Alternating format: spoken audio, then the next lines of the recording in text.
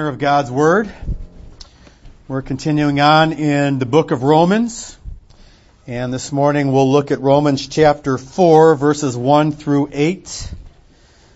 I was going to cover 1 through 12, but that's just too much. Take it easy on you.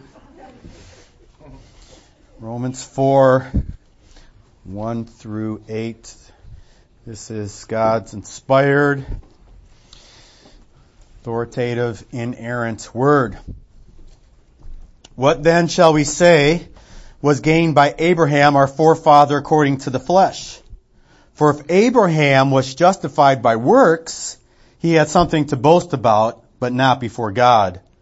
For what does the Scripture say? Abraham believed God, and it was counted to him as righteousness. Now to the one who works, his wages are not counted as a gift, but as his due.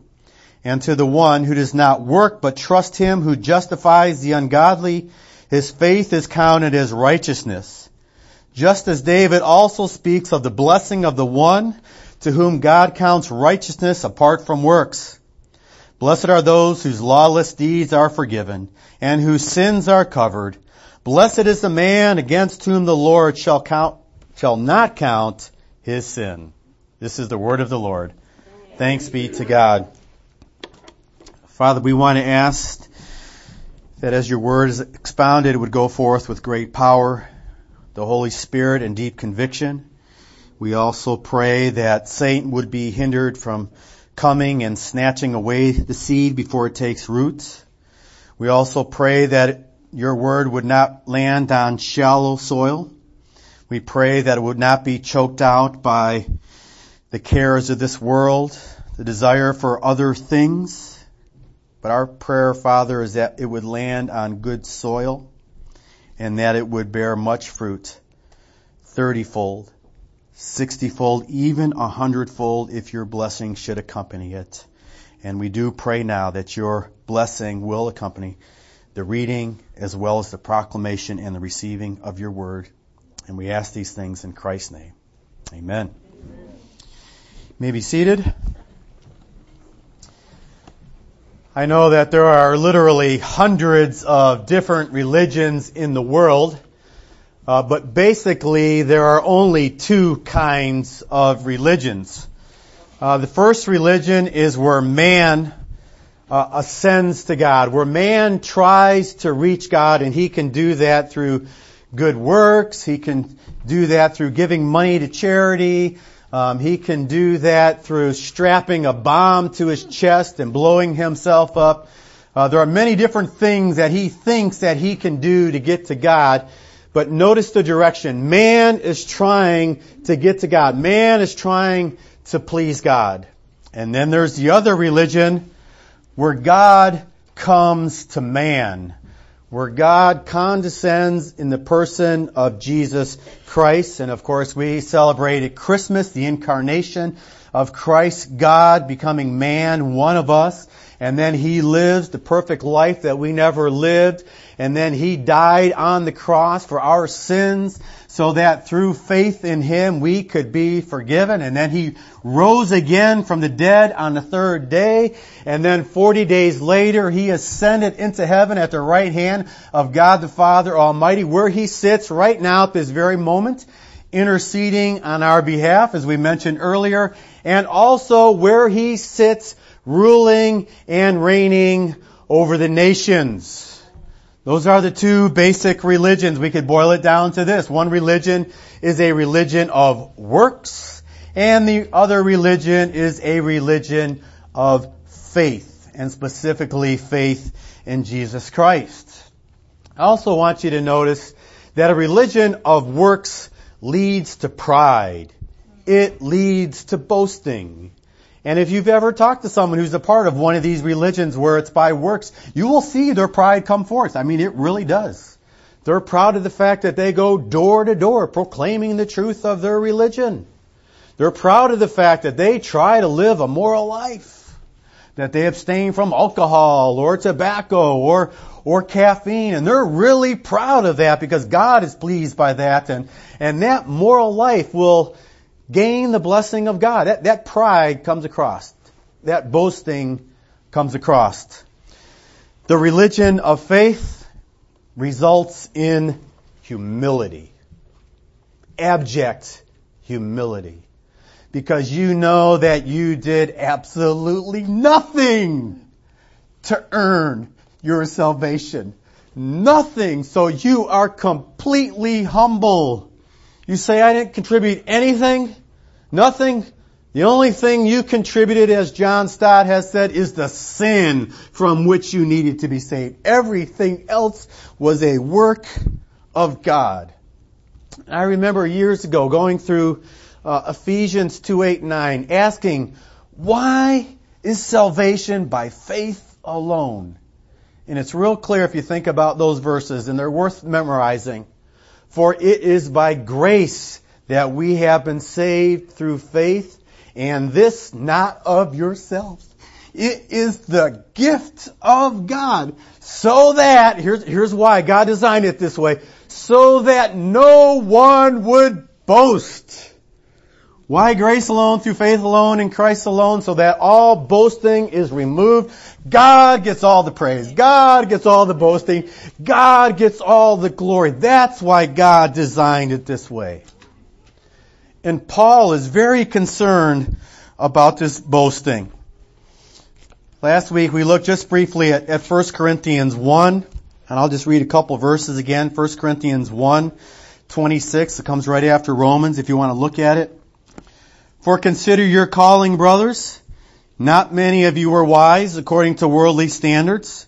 Not many were powerful. Not many were of noble birth. Verse 28. God chose what is low and despised in the world, even things that are not, to bring to nothing things that are, so that, here's the purpose, so that no human being might boast in the presence of God. He is the source of your life in Jesus Christ, whom God made our wisdom and our righteousness and sanctification and redemption. Therefore, as it is written, let him who boasts, boast in whom? The Lord. Salvation is by grace alone, through faith alone, in Christ alone, so that all boasting is directed to God. Now, when we were last in Romans 3:21 through 26, I mentioned several times now that many consider that not only the greatest paragraph in the book of Romans, but the greatest paragraph in the Bible, the greatest paragraph ever penned in all of literature, because it answers the greatest question: how can unrighteous people stand in the presence of a righteous God?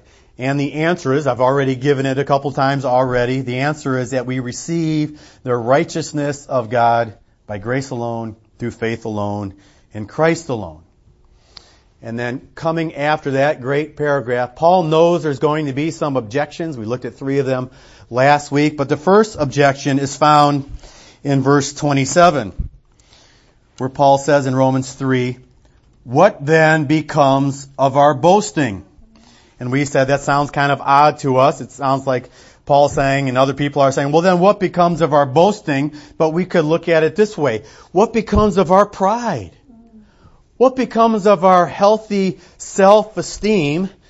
And Paul says, well, actually your pride and your self-esteem is demolished in the dust.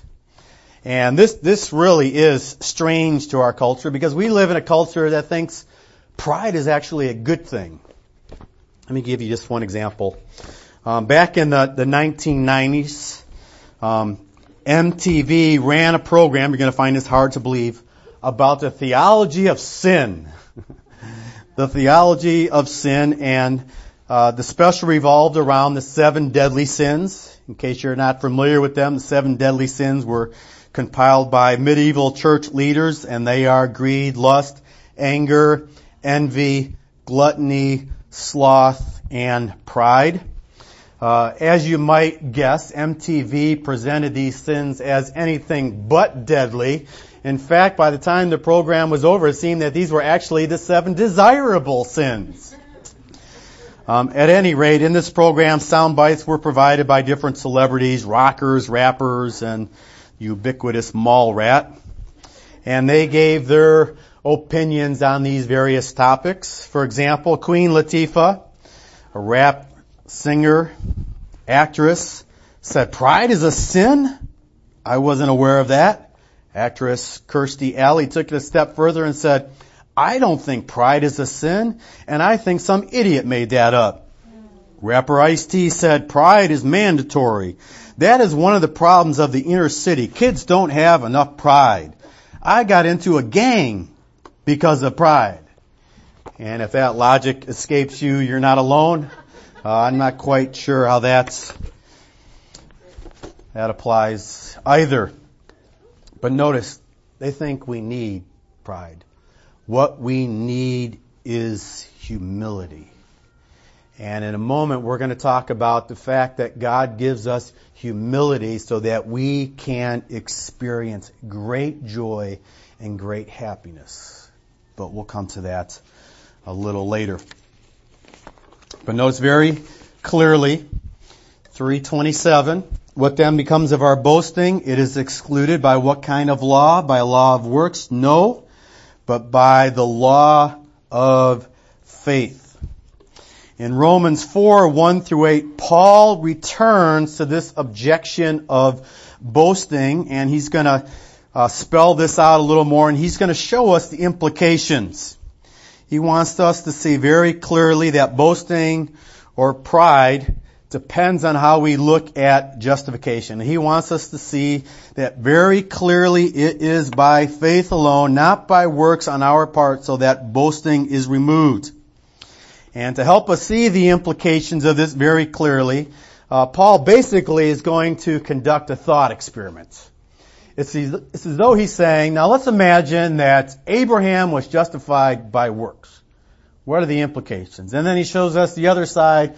Let's imagine that Abraham was justified by faith, and he gives us the implications. And he's going to show us this contrast so that we can see the difference between the two. So let's start at verse 1. What then shall we say was gained by Abraham, our forefather, according to the flesh? And according to the flesh, that just means in his own strength, on his own effort. What was gained by Abraham, our forefather, on his own? And then he says, for if Abraham was justified by works, now stop right there. He wasn't. Okay, we're going to get to that in a moment. But that's the thought experiment. He's saying, let's imagine for a moment that Abraham was justified by works. He has something to boast about. He has something to brag about. If he was justified, accepted by God because of his works, he can say, hey, look at me. Aren't I something?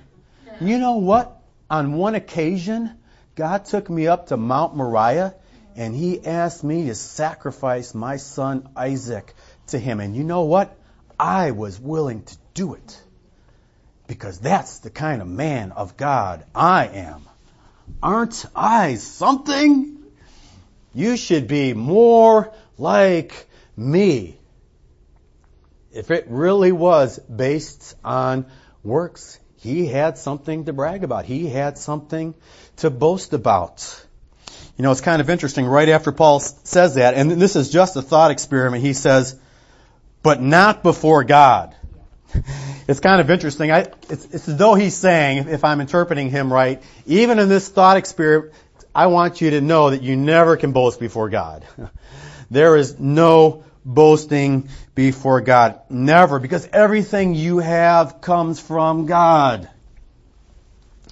A number of years ago, Michelle and I were talking to one of our children who were quite proud of the fact that they were getting very good grades. And they were. And we said, you know what? You need to be so humble and thankful to God. Yeah, Caleb figured out who was the one with the good grades. It wasn't Caleb. Not that he doesn't get good grades, but at any rate, I digress. But we said, you need to be humble. You need to be thankful to God because He has given you a mind that is able to figure things out. Other people can't figure things out like you can.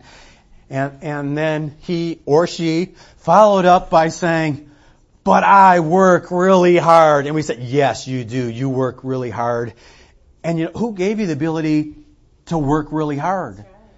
Even that comes from God. And just in this thought experiment, just think about it. Everything that you have, it comes from God. You do something, where did you get that gift, that ability, that's from God. And then go back, where did that come from? And what do you find at the end of the line?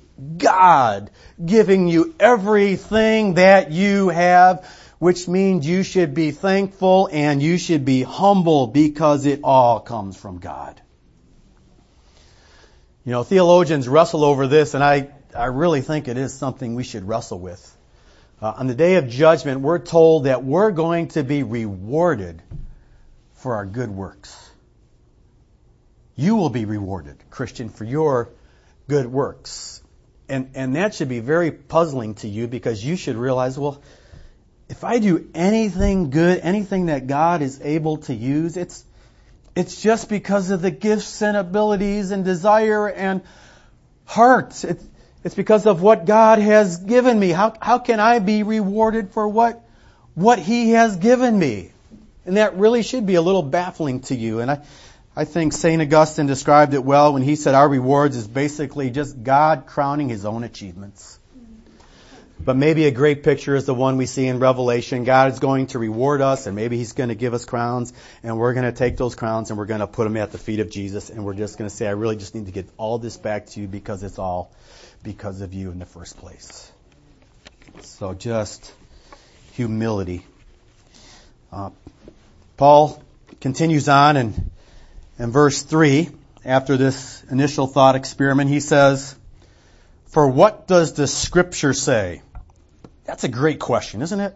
What does the Scripture say? If you want to help people keep their thinking biblical and on track, you need to stress and you need to repeat the question, what does the Bible say? Wouldn't it be great if you could turn on the evening news and you could read about some tragedy and the anchor would say, now we want to pause for a moment before we continue on with our story. We want to ask the ultimate question, what does the Bible say about this situation? What does God's Word have? Wouldn't that be so refreshing? And I have to be honest with you, many times even pastors, when they're asked about a certain situation, don't say, well, this is what the Bible says. I don't know why they don't say that, but once in a while you hear it, and it's refreshing. Voddie Baucham on one occasion, it was great. He was on the news and he was asked about his view of marriage and male headship, and that's going to be controversial. And he said, I want you to know I'm a pastor and I just proclaim what God's Word says. And it was great. They had a Bible study right on the evening news. It was wonderful. And the anchor said, I got to go home and I got to look this passage up later when I get home. They had a Bible study right there. But it was so refreshing, a pastor saying, well, this is what the Bible says. Unashamedly. By the way, when you hear Muslims on the evening news, they're not afraid to say, this is what the Quran says. And we follow the Quran. And I think God uses that to rebuke us Christians. If they're willing to take a stand for the truth, for a lie, why won't we stand up for the truth of God's Word? And I think part of it is to challenge us. But at any rate, that's the question. What does the Bible say? What does Scripture say? And then Paul, quoting Genesis 15:6, says, Abraham believed God, and it was counted to him as righteousness. There's justification. Abraham believed God, and it was counted to him as righteousness. Righteousness, justification, forgiveness, salvation has always been from beginning to end, by grace alone, through faith alone, in Christ alone. And last week I reminded you that in the Old Testament they looked ahead to the coming of Christ. Under the New Testament we look back to the cross of Christ. But everybody is saved by Christ. And maybe here's a good point to be real clear about belief. Abraham believed God. Maybe you've had this experience. I had just a number of weeks ago in the health club talking to a guy. Well, I believe in God. Have you heard people say that? Well, I believe in God. Yeah, I believe there's a God that exists. A good follow-up is, that's a great start. That's a wonderful start. Now you need to move ahead to believing in Jesus. And not just believing in Jesus, but trusting in Him for your salvation. We're not called to believe in God. We're called to believe God. You see the difference? Not just believe in God, but to believe God. True faith, saving faith, is believing God. When God says you're a sinner, you believe Him. When God says, I sent my Son to die for you, you believe Him. When God says, when you put your faith in Him, you will be forgiven and have everlasting life, you believe Him. When God says, this is how I want you to live your life, you believe Him. And when He says, you will be so blessed also when you live according to my command, you believe Him.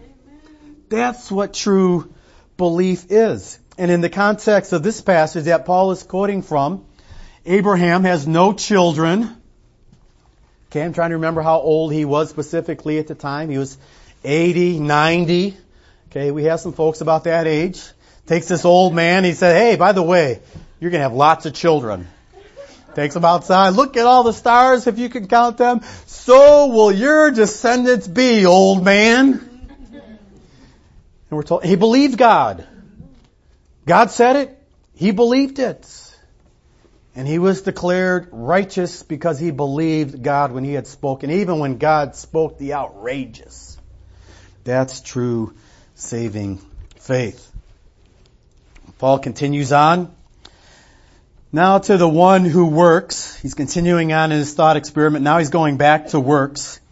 Now to the one who works, his wages are not counted as a gift, but as his due. So here's how it works.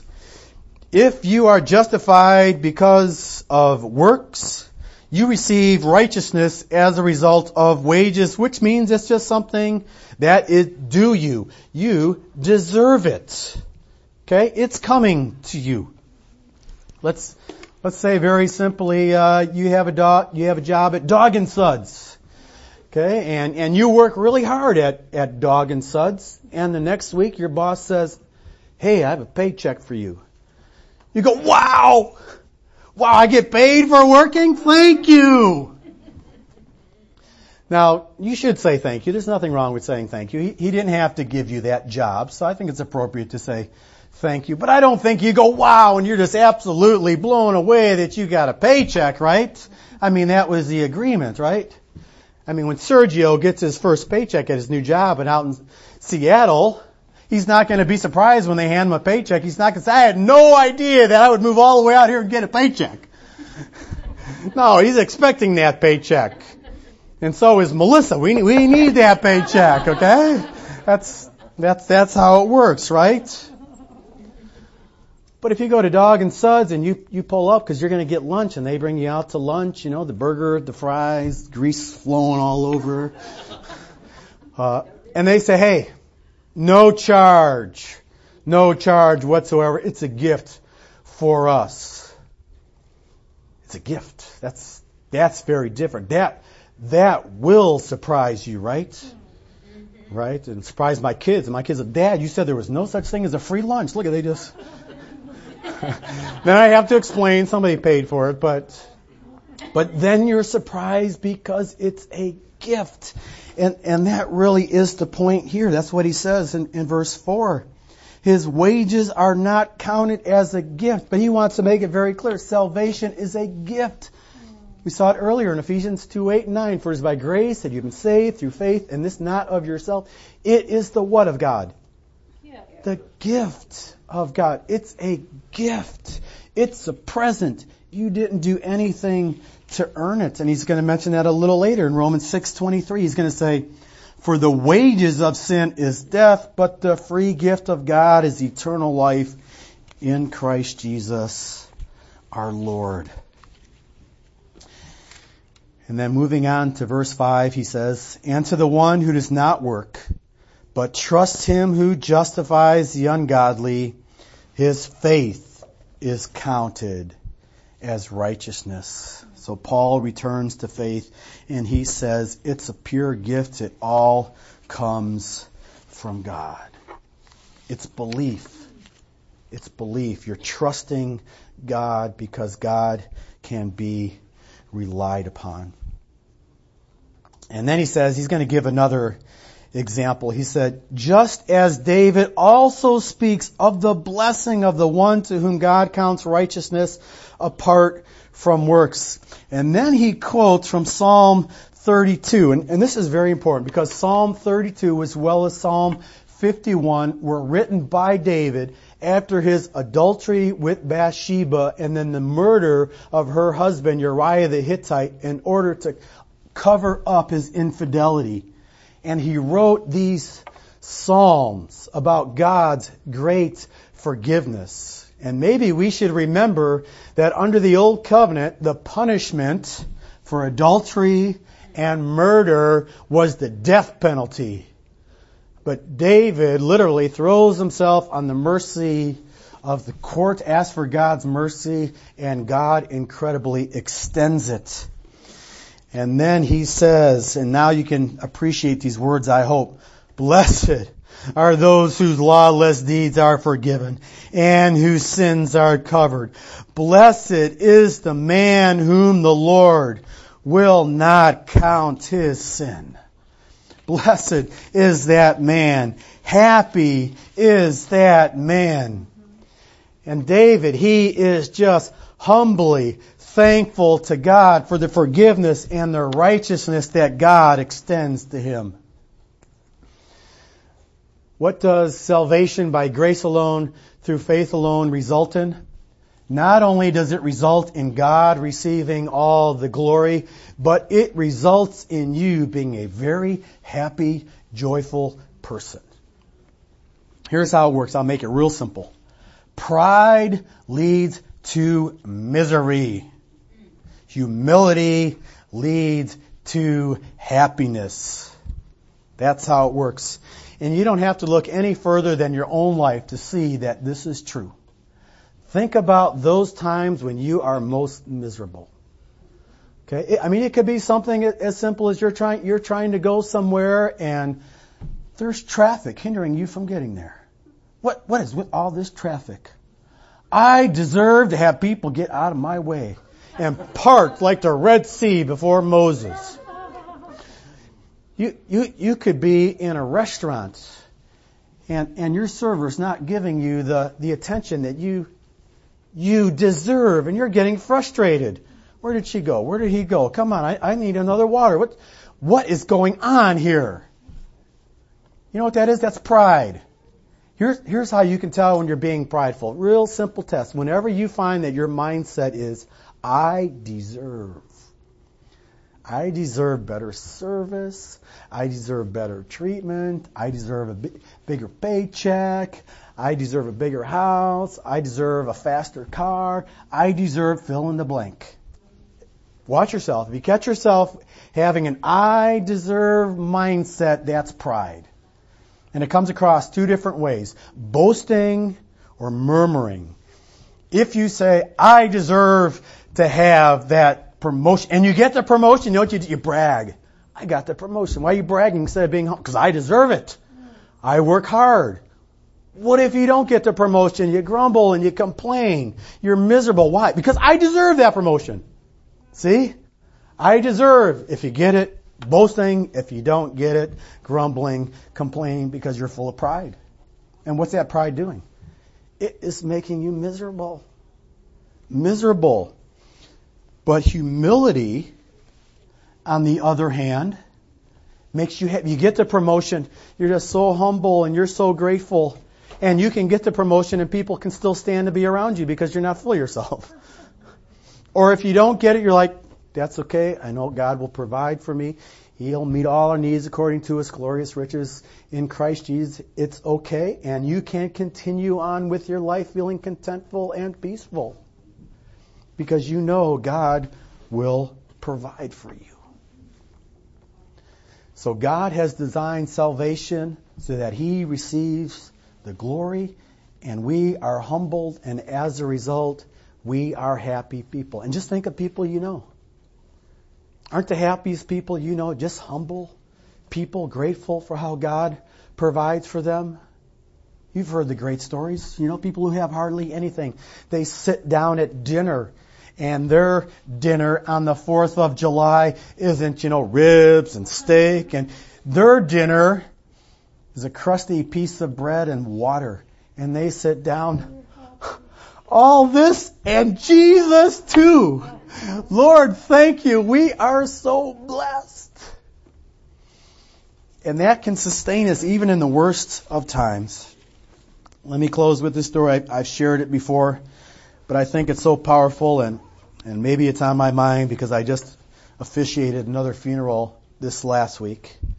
But this is from C.J. Mahaney's book, Humility, and he talks about his sister Sharon, and her husband came down with cancer, if I remember the story correctly, and they had small children.